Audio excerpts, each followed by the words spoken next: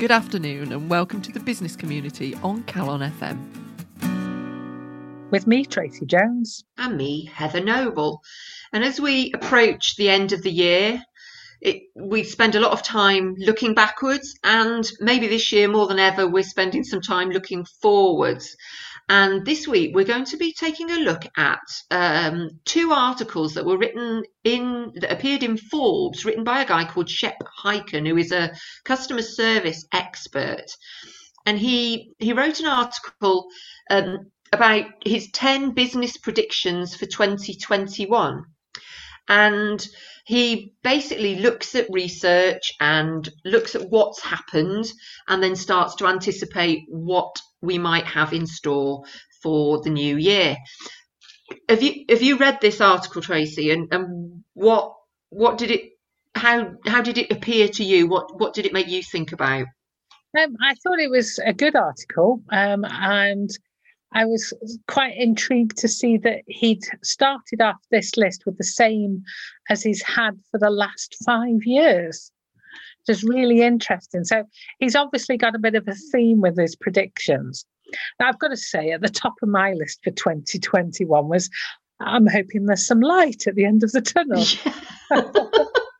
Something bright and cheerful happening next year. Something different to what we've had.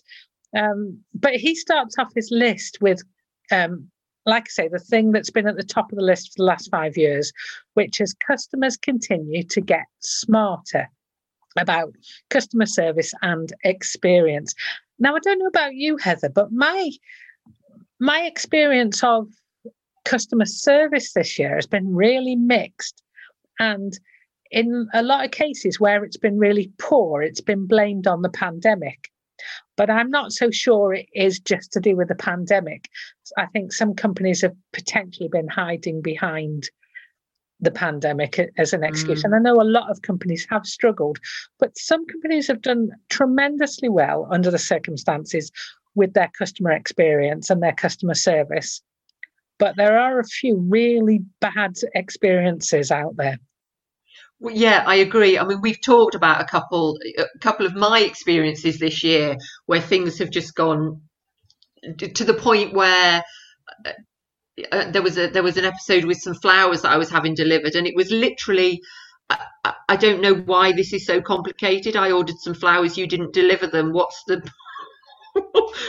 problem? So yes, I think we've talked about it, didn't they? That's the thing. They what? They argued with you. Yeah, they are. Yes. Yeah, absolutely. So I think customers might continue to get smarter, but he also talks about our expectations. Customers are becoming impatient. They want what they want and they want it now. And of course, one of the things that has happened through the pandemic is that businesses have had to become more efficient and more accommodating. Otherwise, their businesses were going to completely disappear. So they had to desperately hold on to what business they could. And our expectation levels have risen accordingly. And maybe, in 2021, they will be, customers will continue with that level of expectation, even though people are totally exhausted and no longer able to meet that demand. I think you're right. I don't think you can go backwards from that. If you stepped up to the mark this year, you're going to be just expected to continue to improve from there, surely. Yeah. Because the next point that he makes is that convenience is no longer an option. And we've seen the way that some brilliant businesses have adapted their services. So restaurants are becoming takeaways. The local coffee shop has become a beer delivery service as well. There's some amazing out-of-the-box ideas from some of these companies.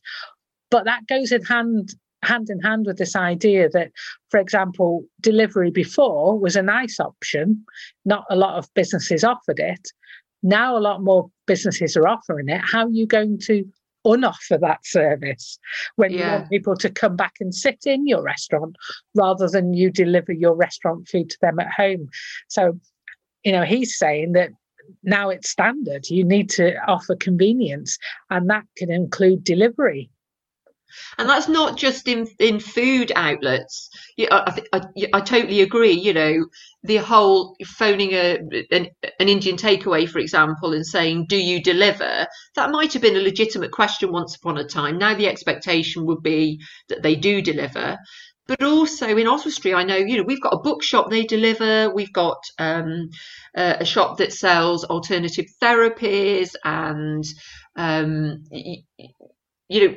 various products that you wouldn't ordinarily expect to have delivered, like, echinacea and lavender oil and, certain environmentally friendly products. You might normally pick those up.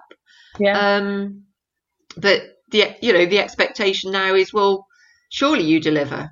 Wow. Exactly. But Yeah. interestingly enough, the research says that people are prepared to pay for that convenience. So that they will pay for more convenience, which includes delivery. So it's not all bad. You're not just having to provide more service at a lower margin. Actually, if you provide that service, your customers are prepared to pay for it. Yeah. And I think the bigger boys have been doing that for a long time. The supermarkets, even, the likes of Iceland, where you could do your shopping in store and then have it delivered. So I think, there's a lot of that going on. But it's the fact that these independents are now having to do that in order to retain their share of the business that's already being and has been lost to the big online. If you look at some of the discount supermarkets, they're now exploring delivery services, which were more for the Tesco, Sainsbury's of this world. You've got Aldi looking at deliveries and things now, haven't you? So I think it's pulling everybody into that delivery frame of mind and looking at ways that they can actually make their products more available to the customers. But that's going to continue. According to this article, there's no going back from this one either. Yeah. And also the next point, there's no going back from virtual and remote working. According to this article, and I think, I tend to agree with him, that the companies have had to think outside of the box, do things that they never thought were possible, and they're shutting down their offices. And we've talked about that quite a lot, haven't we? This sort and this hybrid workplace, we've touched on that okay, you might not have everybody working from home, or you might not have everybody working in the office, but you might have that flexibility where people spend a couple of days in the office, a couple of days working from home, a day working on a client's site, or whatever it might be. Not possible for retailers, obviously, and people in the hospitality industry who need to be present, who are customer facing, but a lot of the backroom stuff is being done elsewhere. Now the next three intrigued me because sandwiched in the middle of these is empathy. The word for 2021 will be empathy. So that's point number 6. But in point number 5, he says that companies will find more ways to automate and digitize. And in point number 7, he says that chatbots will do more to communicate with customers. So that's a really fine balance with having empathy for your customers as well. So there's that sense that you've got to think about the digital experience, but with empathy as well. So that the empathy of human to human interaction, but that's got to work with automation and chatbots. That's quite an interesting dichotomy for me. Yeah, and I don't know about you, but so chatbots are, they've once upon a time they didn't exist. Then gradually they sort of crept in. But some of them are a bit like, have you got a question? Can we help? Have you got a question? And basically it's just trawling through a load of frequently asked questions. And then you've got the ones that have actually got real people. So you have a chat facility. Now, if it's just a chat bot where it's trawling the frequently asked questions, I'm not interested. I'll chat with a real person through an interface such as a website, but I don't want to be doing it with a bot. I'd rather get on the phone and have the conversation, even if that means having to wait to speak to the human. So he talks in point 7 of this article about chatbots being the starting point for escalation to a human, which seems reasonable to me. Yeah. But I agree with you, as long as you do get to interact with a human, or unless chatbots get a whole lot better than the ones I've come across so far. Yeah. Well, isn't this just like the modern day equivalent of, press 1 for accounts, press press 2 for customer service, press 3 for deliveries or whatever? And weren't you so pleased if somebody told you the shortcut and just said, just press naught and you'll get straight to the person? Do you know what I do in that situation? If I don't know which one, I press sales, because you can guarantee they'll be the ones that are answered soonest. And they go, oh, I'm not sure if I'm through to the right department. I want to speak to somebody in customer service. I've got a complaint. And the salesperson goes, oh, not another one. Yeah, exactly. So predictable. And then point 8, it talks about digital getting personal. So I suppose that's, where the customer wants to feel connected, even at the digital level. So it's connected to the points before, isn't it, really? Yeah, absolutely. And he does then go on to talk a little bit more about what we've just been discussing, that there is a concern that companies will over automate processes and over digitize processes, and that runs the risk of alienating the customers who, going back to that word empathy, they want that interaction, they want the human to human element. And there'll be some times when there are some people I know who don't want to speak to a human. They want to do it all via email or via a chatbot, whereas for me, no, I want the human. And so it's being able to offer both options, I think, is the thing. Yeah. And his last point, I think, is very interesting.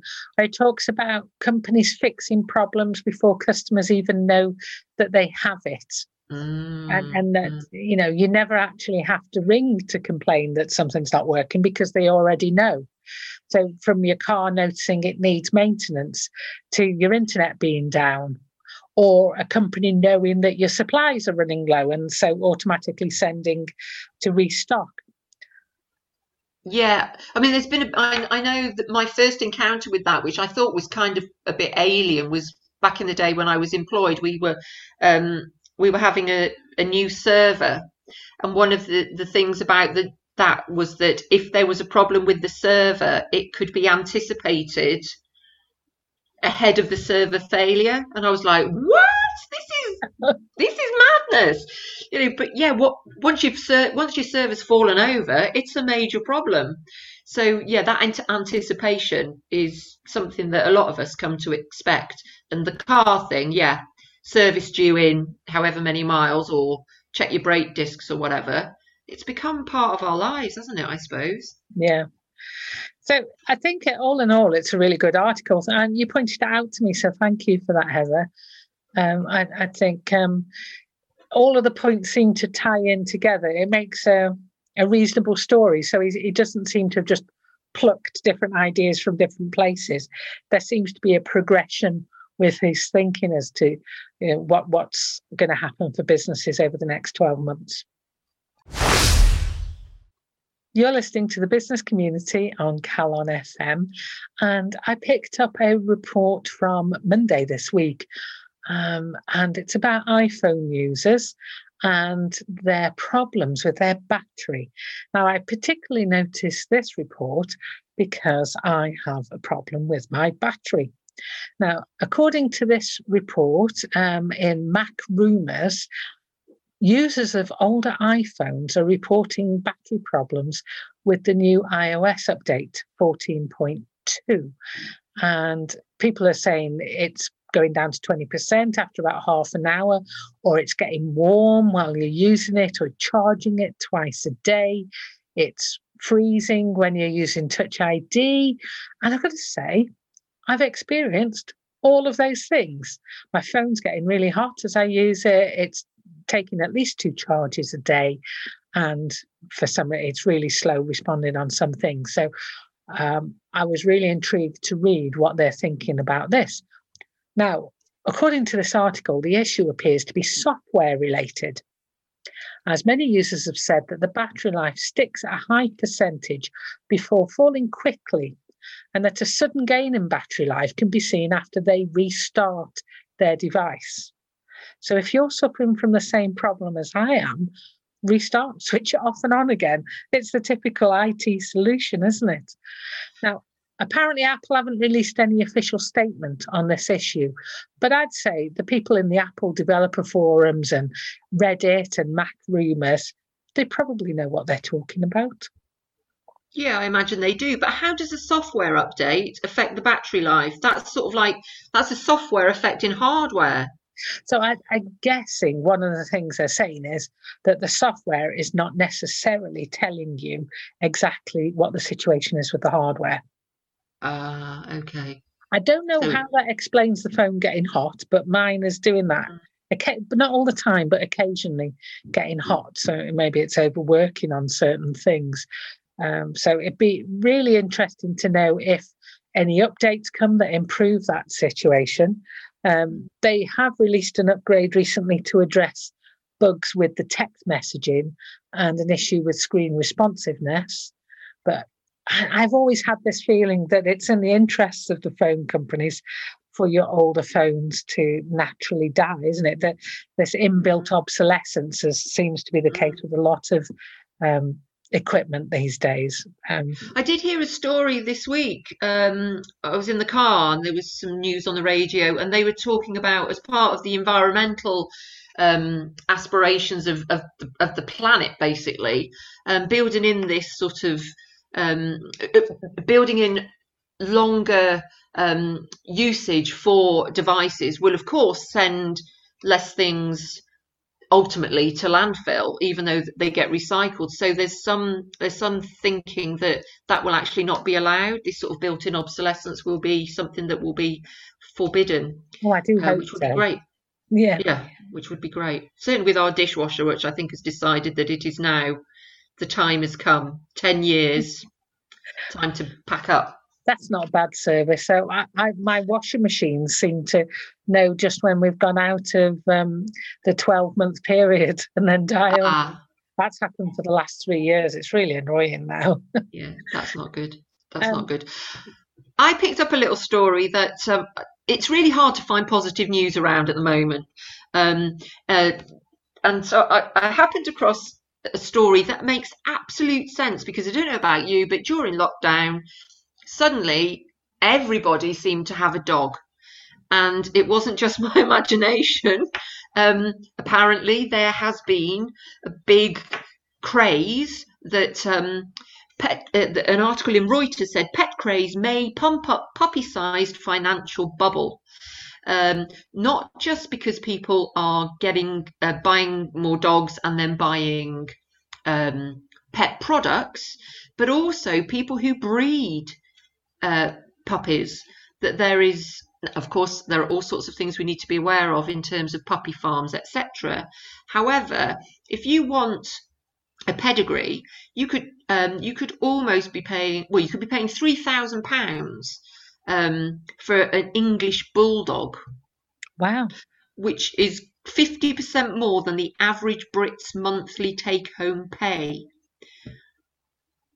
And if you amortize that over the life expectancy of the dog, it's about £250 a year for a dog, but it costs a lot more to operate. So to operate it, operate like feed and then pay somebody to walk it, I guess. I just thought that was an interest. You have pets, don't you, Heather? You don't operate your cats, do you? No, I don't. They operate us. Or maybe it's different for dogs then. I think it is. Anyway, the likes of Pets at Home and some of the high street pet stores are doing really well, but so are breeders. But with the caveat, beware puppy farms and smuggling of dogs. Okay, right. I'm going back to an old favourite, IKEA. We seem to talk about IKEA every few weeks or so, don't we? But this week, they announced that they've taken the emotional decision to end a 7-decade tradition, and they are discontinuing their catalogue. Da, da, da. 7 decades. Yeah. So it was first printed in 1951. It featured the MK wing chair on the cover, and they printed 285,000 copies that were distributed in southern Sweden. And the last one from this year was 40 million copies. 1-4? No, 40. 40.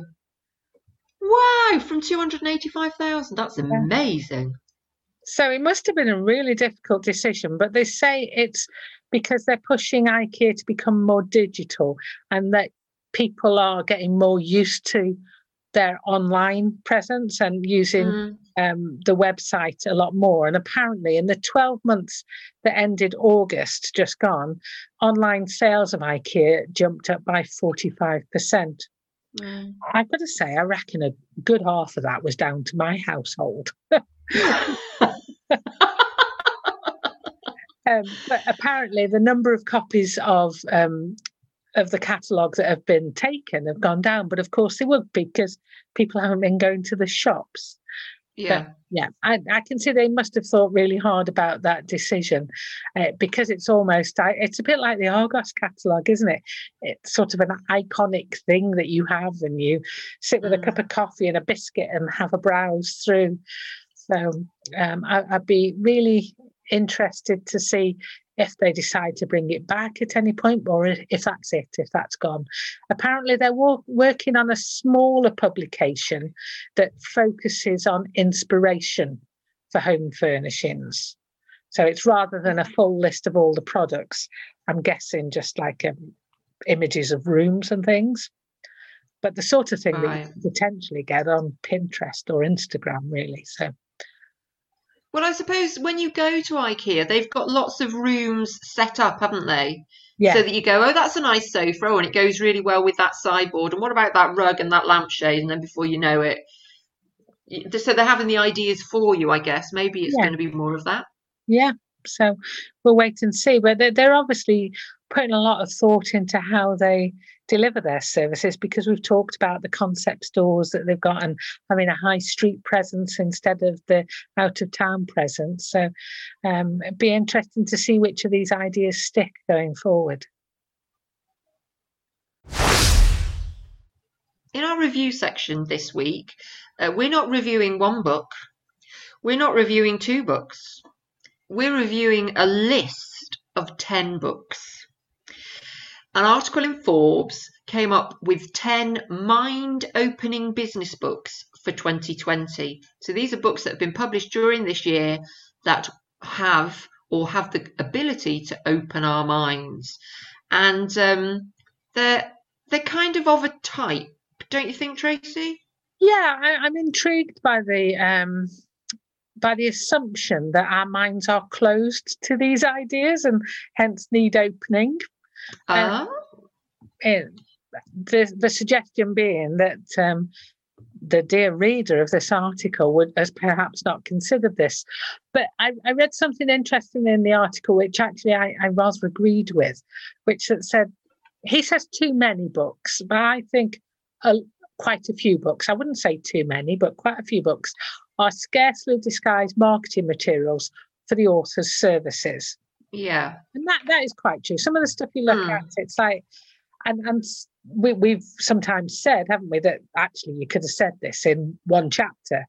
Yeah. But it's been padded out a little bit. So he says that they pick up on a facet of what's involved in running a company and then trumpet that as the solution. I've got to say, I don't think that's a new thing. Many gurus have been made from the solution, and that's become their career, hasn't it? So they've written an essay, maybe, and then they've turned that into a book, and then they've turned it into a tour, and then they've turned it into their whole thing, and they become this business guru. So I don't think this is a new phenomenon. But the other thing that he mentions is that a lot of the books are talking about obsolete management practices, and that if only firms followed these practices, then they'd succeed. And he sort of has a point again there, but I don't think it's necessarily because these practices are obsolete. In my opinion, there isn't a one size fits all. So whether it's about a brand new practice or an old practice or whatever it is, you can't just read the manual and make it work for you.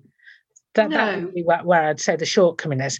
So what he says these books are the real thing. Now, did you agree? Are these books the real thing, Heather? Well, obviously I haven't read the books. I've just read, the synopsis. I don't know. Most of them focus on big stuff. So Amazon, for example, Netflix, Tesla, organizations that we've talked about, Haier, I think that's how you say it, Haier, which is the massive electronics, the company that has a massive share of the global electronics market. There's a book about Silicon Valley, Agile. We've talked about Agile, so really big subjects. And that's why I think that the list it's books of a type. And I think you and I could probably, if we put our minds to it, certainly looking at the books that we've reviewed this year, come up with another list of a type that perhaps might be more relevant to smaller businesses. I think this is big stuff. I think when they're talking about mind opening, it depends what you want your mind opening to, doesn't it? Yeah. And so he's talking here about the common theme being the ability to thrive in a world of overwhelming change. Now, I do wonder, is that different for the Teslas of this world to the small craft business in North Wales? I don't know. There are clearly some learnings you can have both ways. But by putting all of these 10 books together, it does sort of dismiss any other experience of business, I think. Yeah, yes. I mean, of course, if you invested the time in reading any of these books, I'm sure there would be some bits that would make you think. And regardless of the size of your business, it might send your thought process down a particular route. So then it might be that it served its purpose. But I don't think that you can map a lot of this stuff onto anything other than, mega businesses. That's just my view. And also, these books in 10 years' time will be out of date as well. So nothing stays the same, doesn't it? So it talks about out of date management theory. Well, it might not even be 10 years that these become out of date. It might be 10 months at the rate we're going.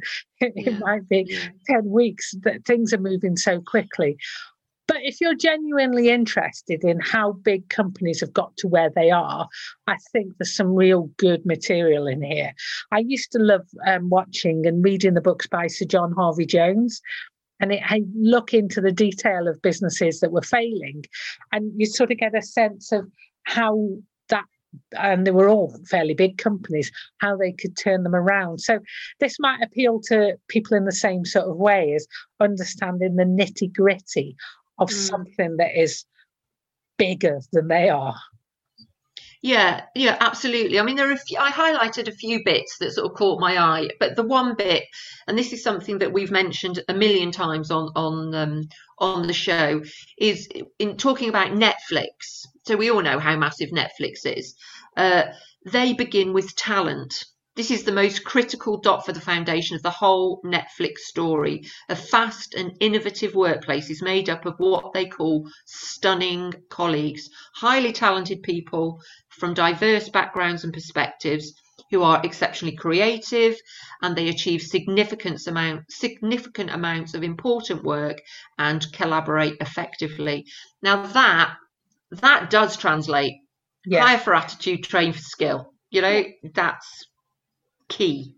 Absolutely. Also, I do him a disservice. There is a book on here which is about a smaller firm, and he says this is from giants to tiny. I wouldn't say it's necessarily tiny. It's not a micro business, but it's a 30-person industrial firm. So, it is different to the Teslas and the Haiers of this world. And they're talking here about the bottom-up approach with autonomy and influence from the bottom. So that's a really interesting read. That's probably the only book on here that I would potentially consider getting my hands on at the moment. It's called 500% How Two Pioneers Transform Productivity, the first truly self-leading organisation. I sometimes think that a self-leading organisation is a bit of a unicorn. A lot of people think that they want it or think that they know how to do it, but it's actually quite elusive and it's maybe mythical. So I'd be really interested to see how they made it work. But what he does talk about in the synopsis is that that's actually about helping employees to understand where their contribution fits into the organisation financially, so that they can then make an informed choice to contribute to that. Yeah, I think that's important in whatever business you're in, to engage your employees to understand where they fit and why they're important. Yeah. Can I just make one last comment? Right at the end of the article, he talks about looking at the common patterns that exist within each of these books and within each of these organisations. And there was a sentence that reminded me of what we were talking about last week, which was, not about selling. We were talking about the jelly effect. Yeah, so it's not about selling, it's about buying. And the sentence that I highlighted, instead of focusing on selling products, these firms are obsessed with adding value to the customer. And when we think about what we've just been talking about with those 10 predictions for 2021, it's no coincidence that exists here, I think. Yeah, he finishes off by saying it's implementing these principles leads to distinctive corporate cultures and different cultures and contexts. So, that's what's common to all of them, really. And I think, understanding patterns of management and leadership, that's what these books are all about, but in the modern context. So if you're interested in these articles and finding out about these books, we'll put a link for it on our website, which is the business.community, and the blog that Heather writes and the podcast that I edit down is all available on that website. Our profile this week is of a gentleman called Peter Moore. Now, he's suddenly a very well-known name in the town of Wrexham. And we're not talking about Peter Moore, the serial killer from North Wales. That's the mistake Heather made, I think, with her first search for this gentleman. And perhaps she wondered why I suggested we profile Peter Moore initially. I did have to double check.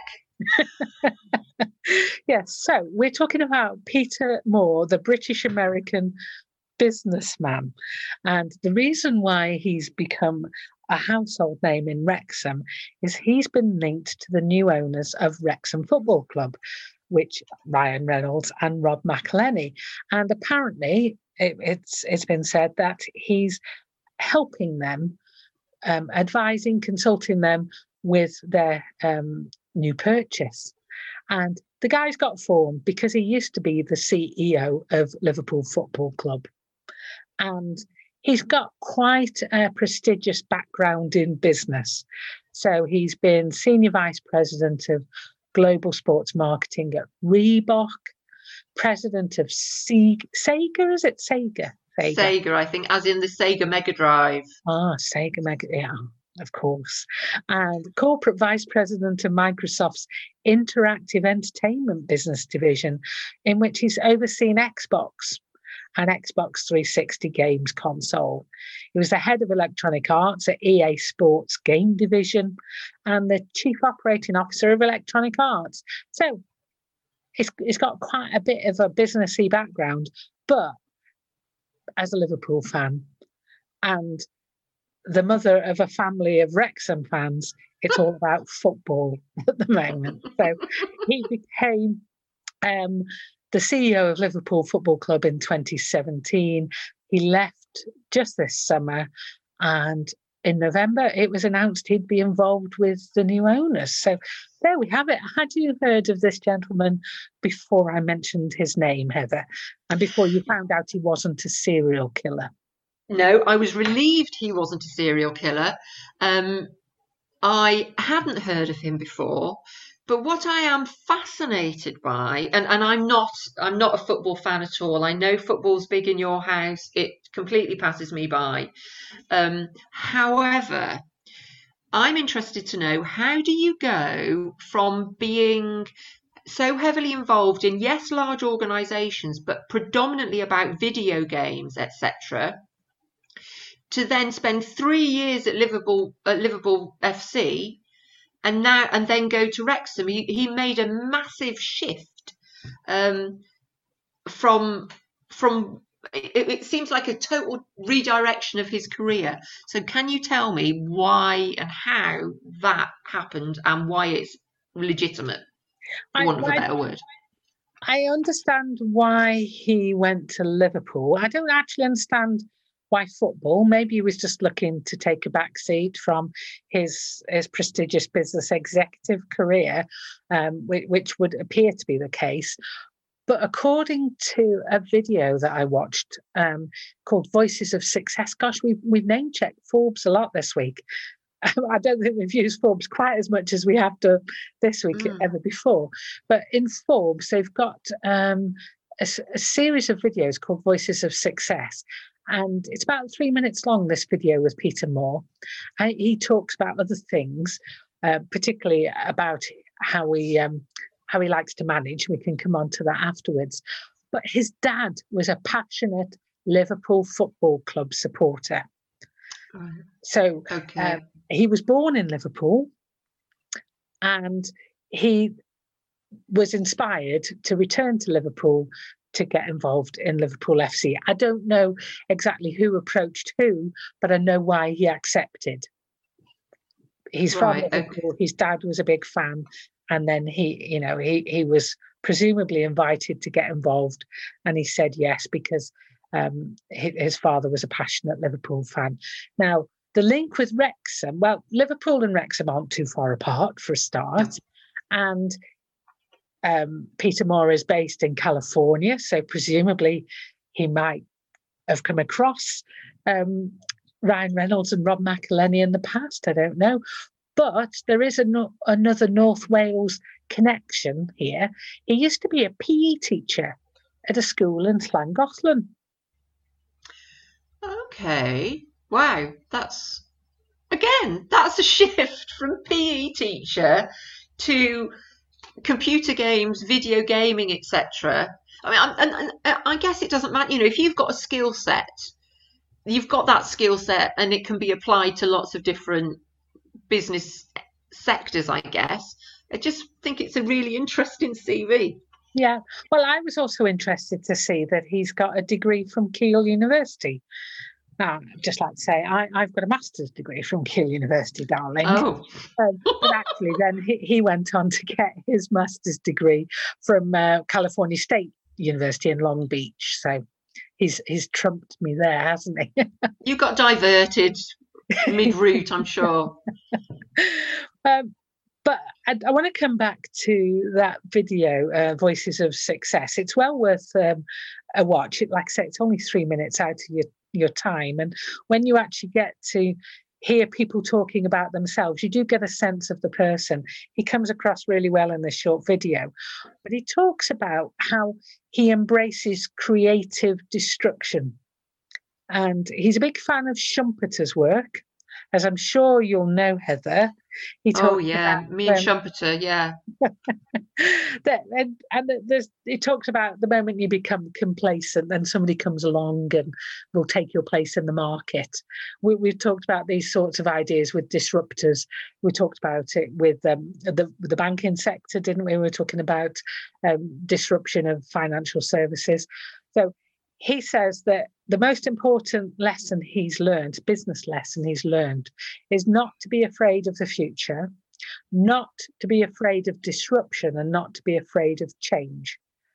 And so in order to not become complacent, he embraces this idea that you have to be destructive yourself, and obviously creatively destructive, so that your business doesn't fail and somebody comes along and disrupts it for you.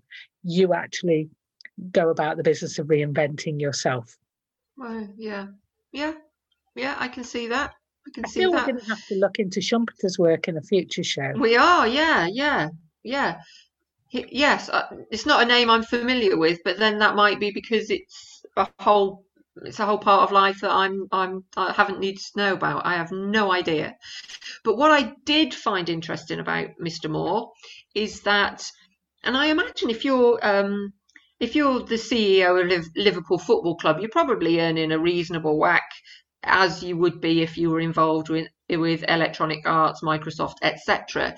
But he and his wife, he created the Peter Moore Foundation while he was in Liverpool and supported causes on social isolation, food poverty, cancer research, Alderhay Hospital, and the new Clatterbridge Cancer Centre, which is in Liverpool, which is world class. So again, a classic example of, I think it's quite nice to see people who are successful who then do some philanthropic work and use their money to good. So he also, with his wife, they were named honorary life presidents of Fans Supporting Food Banks, which is an organisation that collects food for those in need at football matches and at various local events. So I thought that was really nice to see that. But surely it's just a matter of time before we're bumping into him in the pub with Ryan Reynolds and Rob. How do you say his name? McElhenney. McElhenney, yeah. Yeah. Yeah, we welcome Peter Moore, the businessman, not the serial killer, to Wrexham, and hope that he brings in great success to Wrexham Football Club.